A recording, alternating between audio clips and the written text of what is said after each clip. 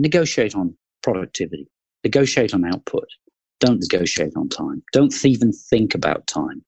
If you're happy to pay somebody X amount of dollars for Y amount of work, then that should be the benchmark. And if they can do it more efficiently, then actually enable them to take that time, because that will change them and it will change you. This is without doubt the best thing I have ever done, because for once, it's not something I can count in terms of the dollars and cents. This is something where you can see that you are making a material difference to people's lives. And actually, that's the most rewarding thing you can ever do.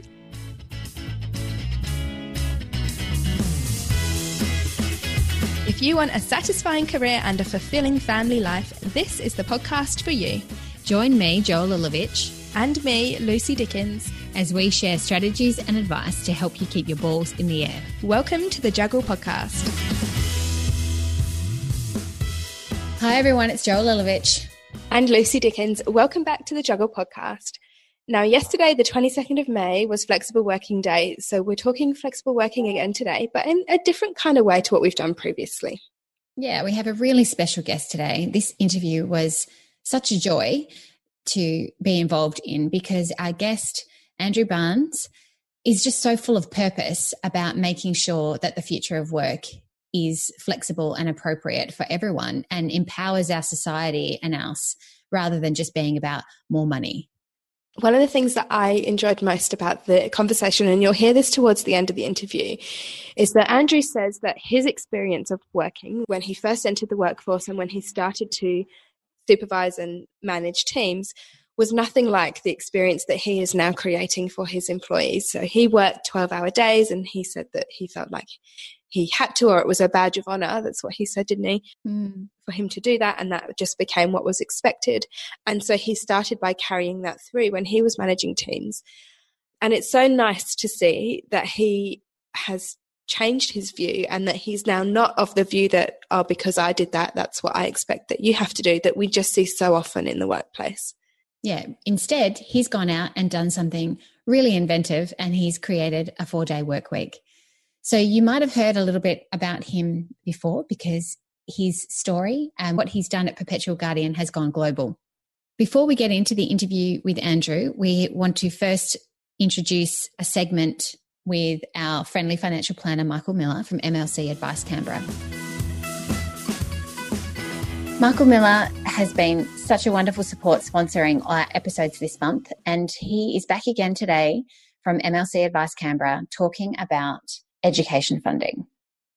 Michael is a certified financial planner. He owns and runs his practice based in Canberra, but works with his clients based around the country and across the globe.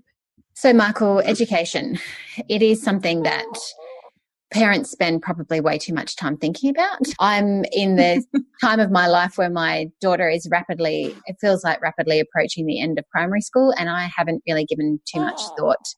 Well, I've given too much thought, but haven't done anything practical about where she's off to high school. Now, I know that a lot of people are interested in private schools, then there's, public schools, but obviously if you want to choose the private option, or perhaps you want to prepare for university, it's so expensive. So do you find a lot of parents coming to you planning out children's education? Yes, I think this is something that people are often quite conscious of, but it's also very hard to get started sometimes. And I often suggest the earlier the better, recognising that as, look, it's very easy for me to say, it's not always easy to do.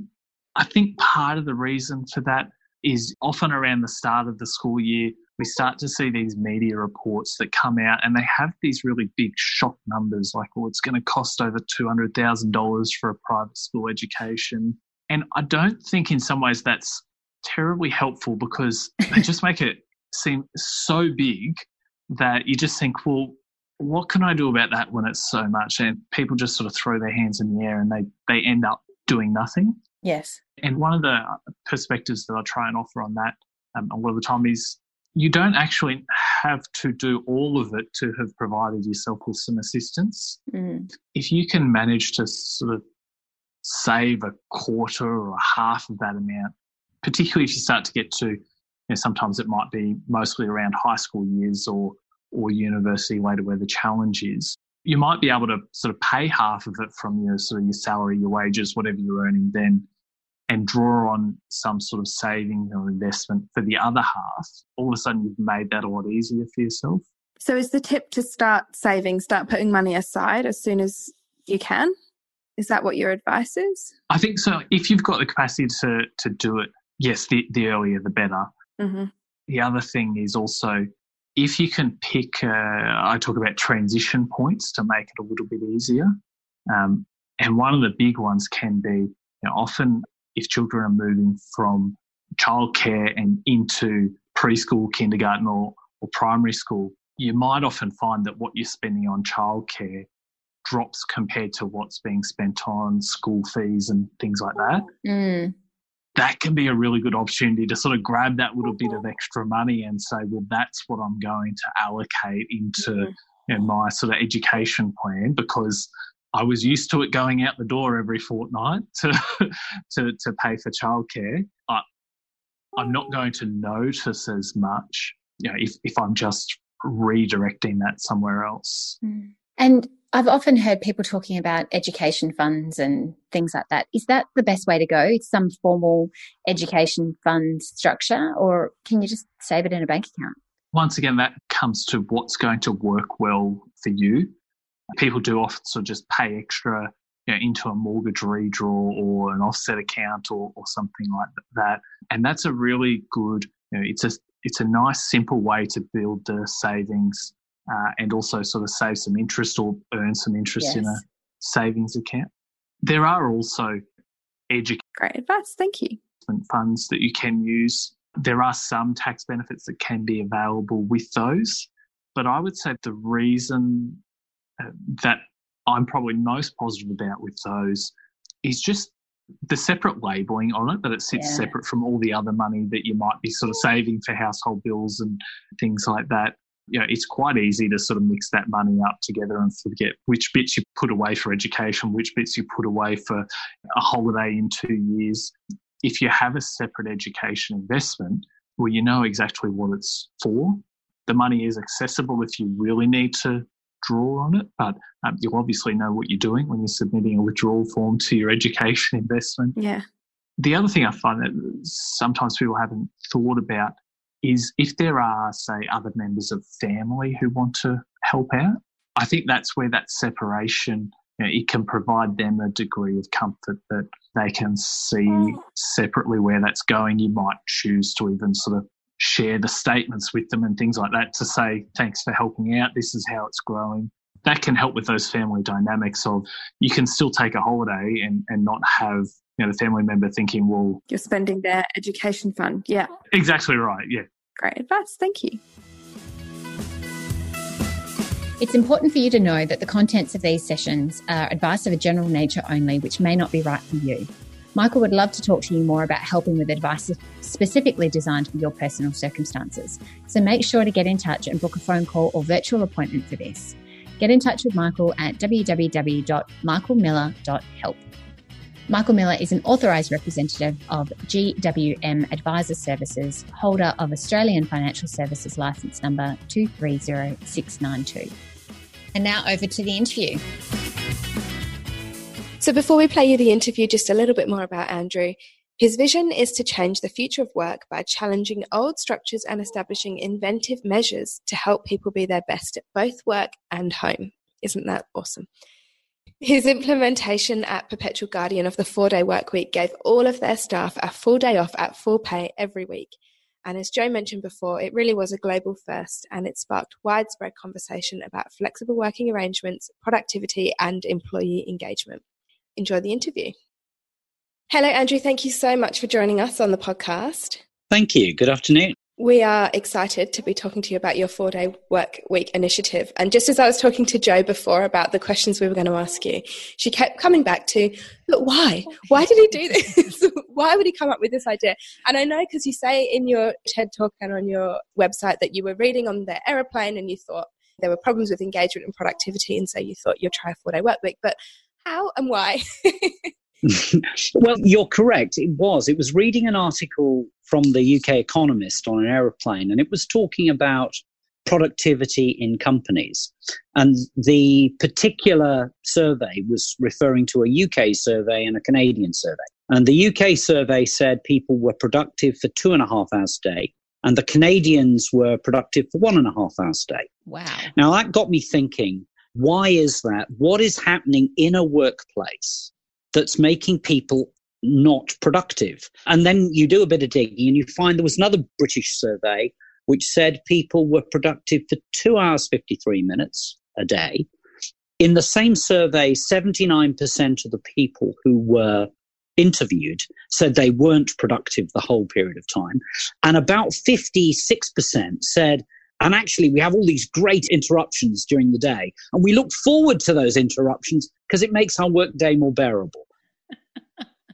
It's those sort of things that got me thinking, what's going on with the workday that makes people need to have all of these breaks? But also, what else are we doing that basically means we're here, we're present, we're being paid, but we're not actually delivering anything? And can we change that? Is there a way to do it better?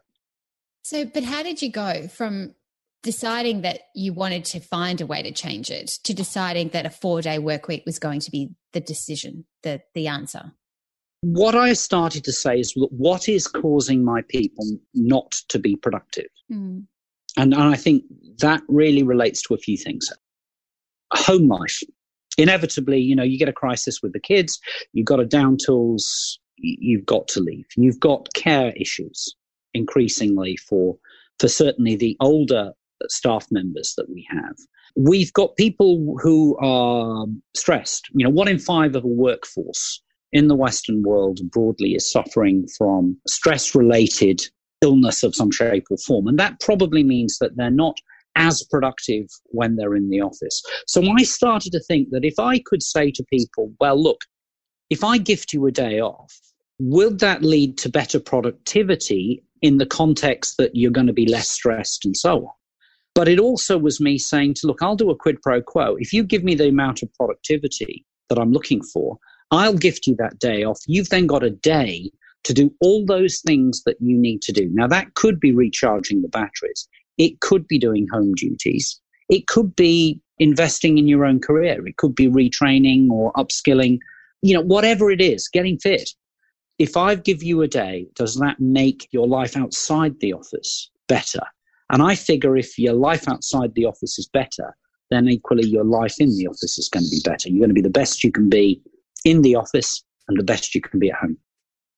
So after you've done this, and you got the University of Auckland on board to monitor the engagement and performance levels, which I think is brilliant, because you've now been able to give some statistics behind what us working mums all know to be true, that we can do the same amount of work in less time. How have you seen those disruptions and disturbances change at work now that your staff will have the day off to deal with their home life? Well, let's talk about in two components, really. So the first is the work behavior. How has work behavior changed? The great story we tell is that we decided we would monitor the top 5 websites here in New Zealand, the amount of surfing people were doing on the top 5 websites. And we found that as a group, the amount of surfing dropped 35%, the amount of time people were spending on the website. Now, you'd expect a 20% drop if 20% of the staff were out of the office, but it dropped 35%. So we're seeing a behavioral change, people deciding that, hey, a day off is more important than Facebook. The other thing that we saw changes in how people went into meetings. Meeting times now are down to 30 minutes. They're quite often standing meetings. They've got much tighter agendas. We have people who put little flags in their pots next to their desk, which is their quiet time when they're concentrating and trying to think. Because if you get continually interrupted when you're at work, those disruptions are equivalent to a 10-point drop in your IQ or operating on 2 times the influence of marijuana. So you end up with all of these disruptions makes your performance go down. So if we could change simple bits of the work environment, and that's really driven by the staff themselves, you get better productivity. Now, the next piece is, of course, if you're fresher and you're more relaxed. Or in the case of, our working mums and dads, we don't just say you can do 4 days. We say you can actually do 5 days, but compressed hours. So that means you can drop the children off, you can pick the children up. You don't have to sort out those issues on those 4 days and have 1 day when it's great. So our mantra is 100% of the pay, 80% of the time, provided you give me 100% of the productivity. I love that. Lucy particularly loves having mantras, so it's wonderful that you have one and that you're sharing it soon. So I love this idea. You came up with the idea of them working less, but having the same productivity and the same pay, and then you gave them the ownership. That's what I understand, that it wasn't just, hey, we're going to go from 5 days to 4, so you can all pick a day off a week. It was, let's be creative here and let you fit it in with how it's going to work for your life. How did that work? How did people as individuals and as teams that need to operate with each other agree how this change was going to occur? Well, this is actually fundamental to how this trial and then the policy, which we've now implemented, works. So the challenge often for companies is they overthink this stuff. Somebody said to me the other day when we were discussing how you could apply the 4-day week to different businesses, in this particular instance, dairy, said, well, the cows need milking twice a day. So how can you possibly change a working week for a farmhand from 5 days to 4 days because they've got to milk the cows? Now, first of all, that assumes that there will never, ever be any further development in the way we farm or the way we do things. Because clearly 100 years ago, we'd have had a whole bunch of people wandering around a paddock with some pails, chasing cows to try and actually milk them. So the point about this is that you've got to understand as a business owner, you haven't got the solution. Yeah. Actually, the people who've got the solution really understand the business, really understand where the roadblocks are the people in the business. So the first thing I said to them was, well, look, I've got this wild idea, but frankly, I have absolutely no idea how I'm going to implement it. So you tell me how you are going to implement this. And at the same time, you understand it's a compact between you and me. I will gift you this day off. You give me the productivity that we've agreed upon. Now, understand, we still have to service customers 5 days a week. We still have to open our branches. We still have to do everything that we need to do to deliver the best possible customer service. But you tell me how you're going to do it. So I basically have had ownership by the staff from the get-go of this process. And that's what's so important. If you try and come up with a detailed analysis, and this was the issue we've seen with Wellcome Trust in the UK at the moment, is they tried to do a fantastically detailed analysis with all the solutions identified before they started and then got themselves confused. You can't do that. You literally have to approach this and say to the staff, here is a challenge, see how you can sort this out. So what did you see them doing? Did you see people getting together in groups, trying to work it out in their little teams, or how did they go about it? They literally sat down team by team and worked out how they would deliver it. I mean, I love one particular story. We have 2-person branches on the South Island. And obviously, if you're doing a 4-day week, by definition, for 2 days out of the 5, there would be 1 person in each of those branches.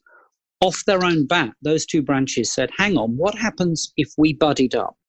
If actually we worked ourselves on a rotation across the 2 branches, because the bulk of our communication is done over the phone. So suddenly the number of people answering telephones went up from 2 to 3, even though the branches were, the branch staff 1 person were taking a day off. Now, I didn't come up with that. They came up with that. And that's what's so powerful about this. Yeah. It's great. It just goes to show when you give people ownership over problems, how much more engaged they become and how interested they are. And especially because you've given them the reward, you're saying, you're not just doing this for me. This is, I'm going to repay you. I'm going to give you something in return. The gift is enormous. I mean, I always claim we've had the first 4-day week baby because we have a staff member whose partner was a chef, and he worked weekends. And so they couldn't really get together much other than, a little bit of time during the week because her week and his work week didn't really coincide. Now, by giving the 4 days, they had a day off when she could take a day, which was the day that he was taking off. And they were newly married and they were talking about the decision to have a family. And because they had that time together, they were able to make that decision. And so they've just had their first child. So you've got another baby as a result of your 4-day work week. Yeah, it's fantastic, right? I mean, that's great. Or I have another chap who tells the story of picking up his child from school for the first time. And the child runs across the playground and flings her arms around him and says, what are you doing here, Daddy? Yeah. Now, you can't buy that. No. So this is about giving people something more than money. Sure, notionally, they've all had a 20% pay rise, if you think about it. But the reality is it's time is the valuable thing. That's what we're trying to give people back, to get that balance. And I think that's something we as society have to do. And it's easier for business to do it if they come in from the premise of saying, it doesn't impact us from a productivity point of view, but actually at the same time, we're then acknowledging that our responsibility for our staff doesn't stop at the factory gate. We are enabling them to be the best they can be out in society. And that's an important thing for me. Well, I'm feeling super inspired listening to you, and I can't imagine why any other business owner also wouldn't be now rushing off to think, how can I do this? Because it's wonderful, like as you say, what we find with our community is that the women who join our community particularly are all saying, we don't have enough time, we don't have enough time, we don't have enough time to be with our kids or to do the work that we want to do. So for you to be able to come up with this gift of time is very precious. But for a lot of people listening, they'll say, yeah, it's all really wonderful for him and for them, but show us the hard stats. What real benefit have you seen? Okay, let's look at the macro. If flexible working arrangements were, shall we say, broadly brought in place across the world, by 2030, it's estimated that would add $10 trillion to the global economy. Now, in New Zealand, our share of that would be about $19 billion and generating between 73 and 84,000 jobs. So there's a productivity impact. If you look at our workforces, 1 in 5 of our employees have a stress or work-related depression illness. Now, say in the UK, that's equivalent to 15 million work days lost a year. 595,000 people in the UK are in that position. If you can take a day off and recharge your batteries and reconnect, what does that do? The other week, I was also in the UK, and of course, the centre of London was absolutely blocked with evolution, revolution people saying that the UK had to get to carbon neutral by 2025. Okay, what happens if you take 20% of cars off the road every day? What happens if, in fact, for another 20%, you say, let's come in compressed hours 5 days a week? What does that do?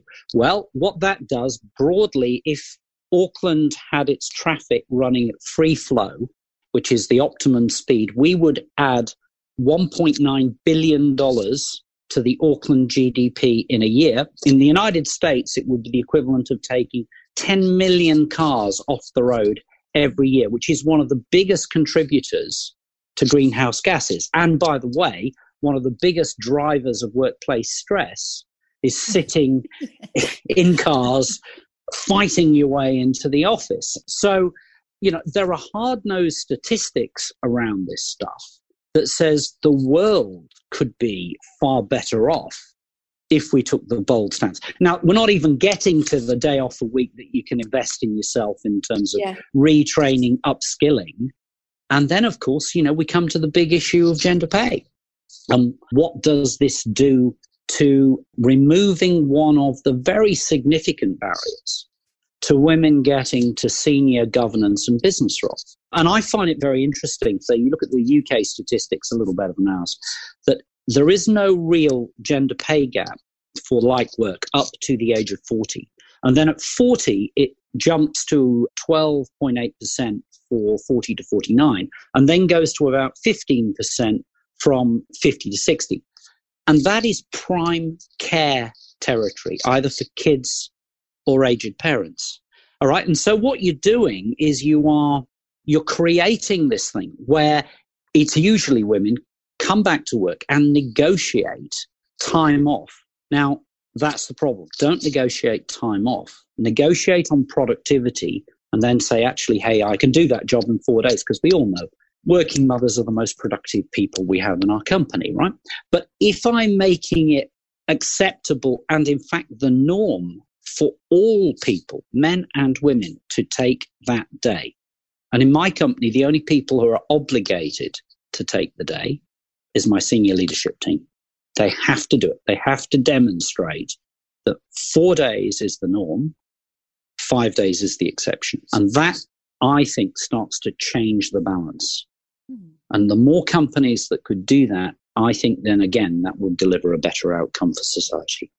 You say about how you came up with the idea and then your teams self-managed and they implemented it themselves. It didn't start with a top-down approach, but it does really rely on strong leadership, and it relies on you having this broader view than just making money. I read an article on LinkedIn recently, and the suggestion in the article was that it was about how to make the most of your time once you've done all your work. And the author was suggesting that people go and do all sorts of low-level tasks like restock the toilet rolls or go and buy milk for the fridge. And there was a hell of a lot of backlash, as you can probably imagine, with people saying if they finish their work, why can't they just go home? What are they really achieving if they have to be stuck here? And I think there's still such a focus on what we can get out of people as employees as opposed to what we can give them or what we can achieve when we work together. How can we change that? How can we shift that mindset?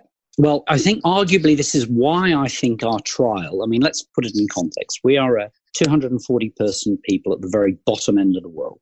And we ran this little trial, and I have to say, we thought, wow, be a special interest story. We might get maybe one of the papers writing about it. We might get ourselves on a little bit of a breakfast TV show for a bit of fluff.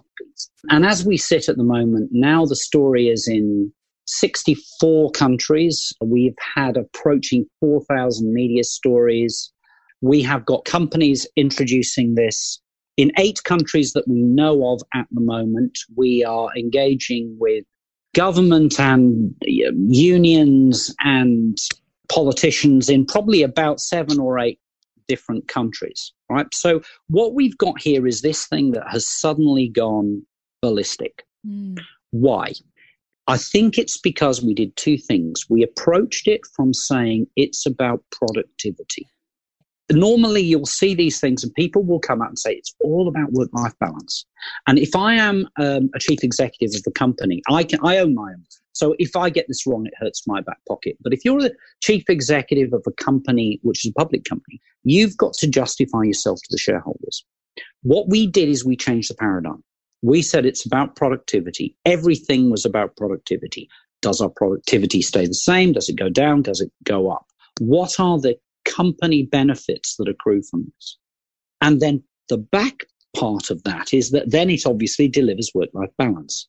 Now, that's how we get society to adopt this. Because if business comes in knowing that productivity isn't adversely impacted, what's your excuse? Actually, you get better productivity, you get better outcomes, you get lower staff turnover, you get lower sickness days. You get a more engaged, empowered, loyal, energized staff. Tell me what the downside is. And if you don't do it and your competitor does, you've got a problem. So I think what we've done here is we've shifted the paradigm. And then as far as unions are concerned and probably government, we've said, hang on, the alternative to this is gig. And gig is a very bad thing. It is making yourself available to work, but someone decides when you work, how you work, doesn't invest in you, no sick pay, no holiday pay, no superannuation, no development. Those are bad things. We are saying there's a different way to do this. And I think increasingly business leaders across the world are sitting back and going, actually, seriously? We have to find a better way to do things. There are the occasional dinosaur like Ma and Musk, but I mean, you just let that go through to the keeper, frankly. So what kind of feedback have you had from your clients? Positive, really positive. I mean, we won business as a consequence of this, even down to the point we had a a couple the other week, wandered into one of our branches and said, we read about this in Japan. We want to work with you. It has been quite extraordinary. So it's impacting internally and externally in a huge way. When we first announced it, my staff who were driving around in our branded cars had people waving at the cars. Oh, wow. You're a celebrity. Thumbs up. Yes, it has. And so we know people need this, right? We all know the world has to rethink how it does this. You can either sit there watching your staff burn out day after day, or you can say, actually, you know what? Let's take a stand. Let's do something different. Mm-hmm. Do you think that this will become commonplace? I'd like to think so. Look, seriously, we think the global audience is now approaching 5 billion people for this story. We were the second most read article in the New York Times after the Trump-Putin summit, of all things. And here we are. As I said, it's a year and a half since we announced the trial, and the story is not going away. In fact, as I always do of a Monday morning, you look at the weekend press across the world and you see how many times this is being debated. I am not saying for the second that the way we did it is the only way forward, but it is part of the debate, and I think it's really critical. Businesses engage with their staff and say, hey, what works for you? How do we make your life better? And actually, if that means we can engage all our citizens of whatever gender, of whether they've got kids or haven't got kids, whether they are suffering from mental health issues or stress issues, whatever it is, if we can make life more inclusive, surely that's a good thing. Surely that gets better productivity for the company, the country, and it pays dividends down the track, because if we've got healthier, happier citizens, that ultimately will flow into the costs of healthcare. It'll flow into education. It really will make a difference. As you said earlier, someone would have to be completely blind not to realise that the future of work is not going to be what it has been for most of the 1900s. And, this idea of a 4-day work week, flexible working, gig economies, all of these different ideas are coming up. I think our legislation, especially here in Australia, is not keeping up with the times. And that's going to be one of the challenges that employers face in terms of making changes to the way work is conducted in their businesses. For those people out there listening who are thinking, all right, I want to do this, but I'm not the owner of a business. I just work within a business, but I think that this could be something of value. What do you recommend they say to their employers to get them to think about this? Well, I think what I would do is, first thing is I would go to the website, download the white paper and leave it on your boss's desk. That's the start point. Look, I think it's a valid topic to raise with your business owner. After all, we're not saying this is going to work. What we're actually saying is, why don't you trial it? Yes. Why don't you run, as we did to start off, a 3-month trial? Why don't you give the staff the chance to do this? Because the worst case that will happen is your staff will love you for trying it, even if it fails, right? So you'll get a bit of process re-engineering for free. You'll get an engagement and a dialogue with the staff that you've never had before. You will get them liking the business because at least you're trying. And even if at the end of it you said, nah, didn't work, it will start a basis for a conversation that means that you can find a way that might work. Now, that might be a 9-day fortnight. It might be, 4 days longer hours. I wouldn't do that, but it might be. It might be, I don't know, a raft of different things. But if you don't have the conversation, the biggest risk you have as a business owner is your biggest competitor puts this in place and nicks all the really good people who all say, you know what, we'd rather go and work for them because they're progressive, you're a dinosaur.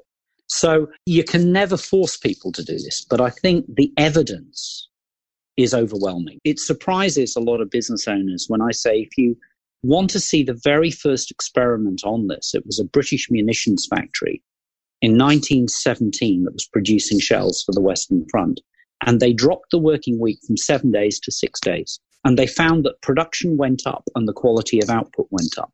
So we've known about this for over 100 years.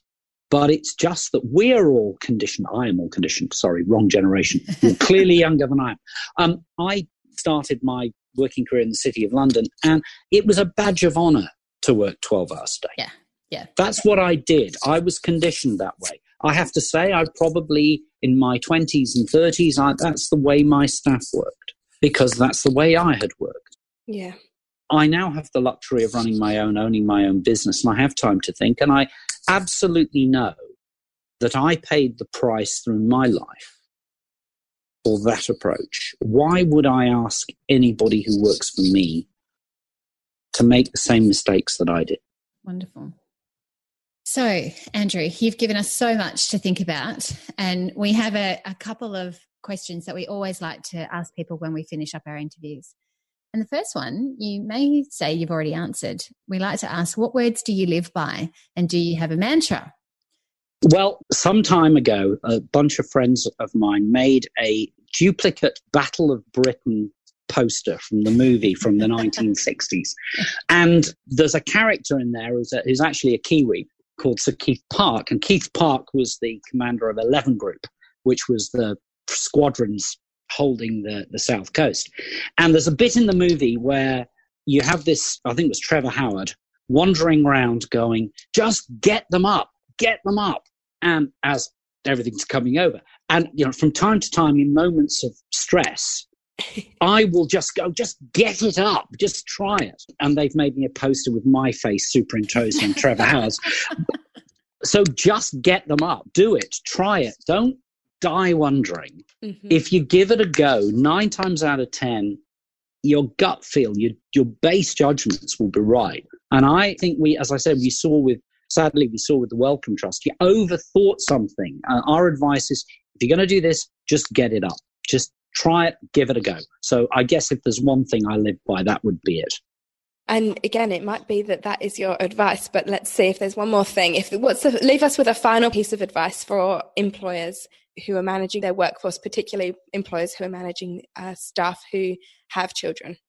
Well, I would actually flip it. And I would say very much to women coming back to the workforce or women with children who need the flexibility. Do not do what my head of HR did, which she's a very, very extraordinary, capable woman. And when she came back in, she negotiated 4 days for 80% of the salary. And she did that because that was the norm. Now, after we just finished the trial, I said to Christine, look, you're working 4 days. So is everybody else in the company, by the way. You're doing it for 80%, but you're delivering me 100% and more of the productivity. I'm going to put your salary up to 100%, because you should never, ever negotiate on time. It's about output. It's about what you can deliver. And if you approach it from a perspective of saying, what is it that you need from me? What am I going to deliver? And if I'm good enough to deliver it in 4 days or 3 days, I should be paid the same amount as everyone else. And I think that's really important. Now, that equally flows through to managers. Negotiate on productivity. Negotiate on output. Don't negotiate on time. Don't even think about time. If you're happy to pay somebody X amount of dollars for Y amount of work, then that should be the benchmark. And if they can do it more efficiently, then actually enable them to take that time, because that will change them and it will change you. This is without doubt the best thing I have ever done, because for once, it's not something I can count in terms of the dollars and cents. This is something where you can see that you are making a material difference to people's lives. And actually, that's the most rewarding thing you can ever do. It's fantastic. Thank you so much, Andrew. It's been wonderful to talk to you. We're going to send everybody who listens to the website, www.4dayweek.co.nz, and that's 4 in the numeral 4. And we'll have that link in our show notes as well, and encourage them to watch your TED Talk. Yeah. If you go into the white paper as well, there's all sorts. I mean, if you haven't done it, if you go into the white paper, there's videos with myself, but also with Christine, who, is interesting in the context that she's a classic of a 4-day to a 5-day. And then a couple of other staff members, I think, are in there as well, who talk about what that's done for them. And as I said, that's the bit that gives you the lump in your throat. Yeah. Thank you so much, Andrew. It's been wonderful to talk to you. No worries. Thank you for your time. Thank you.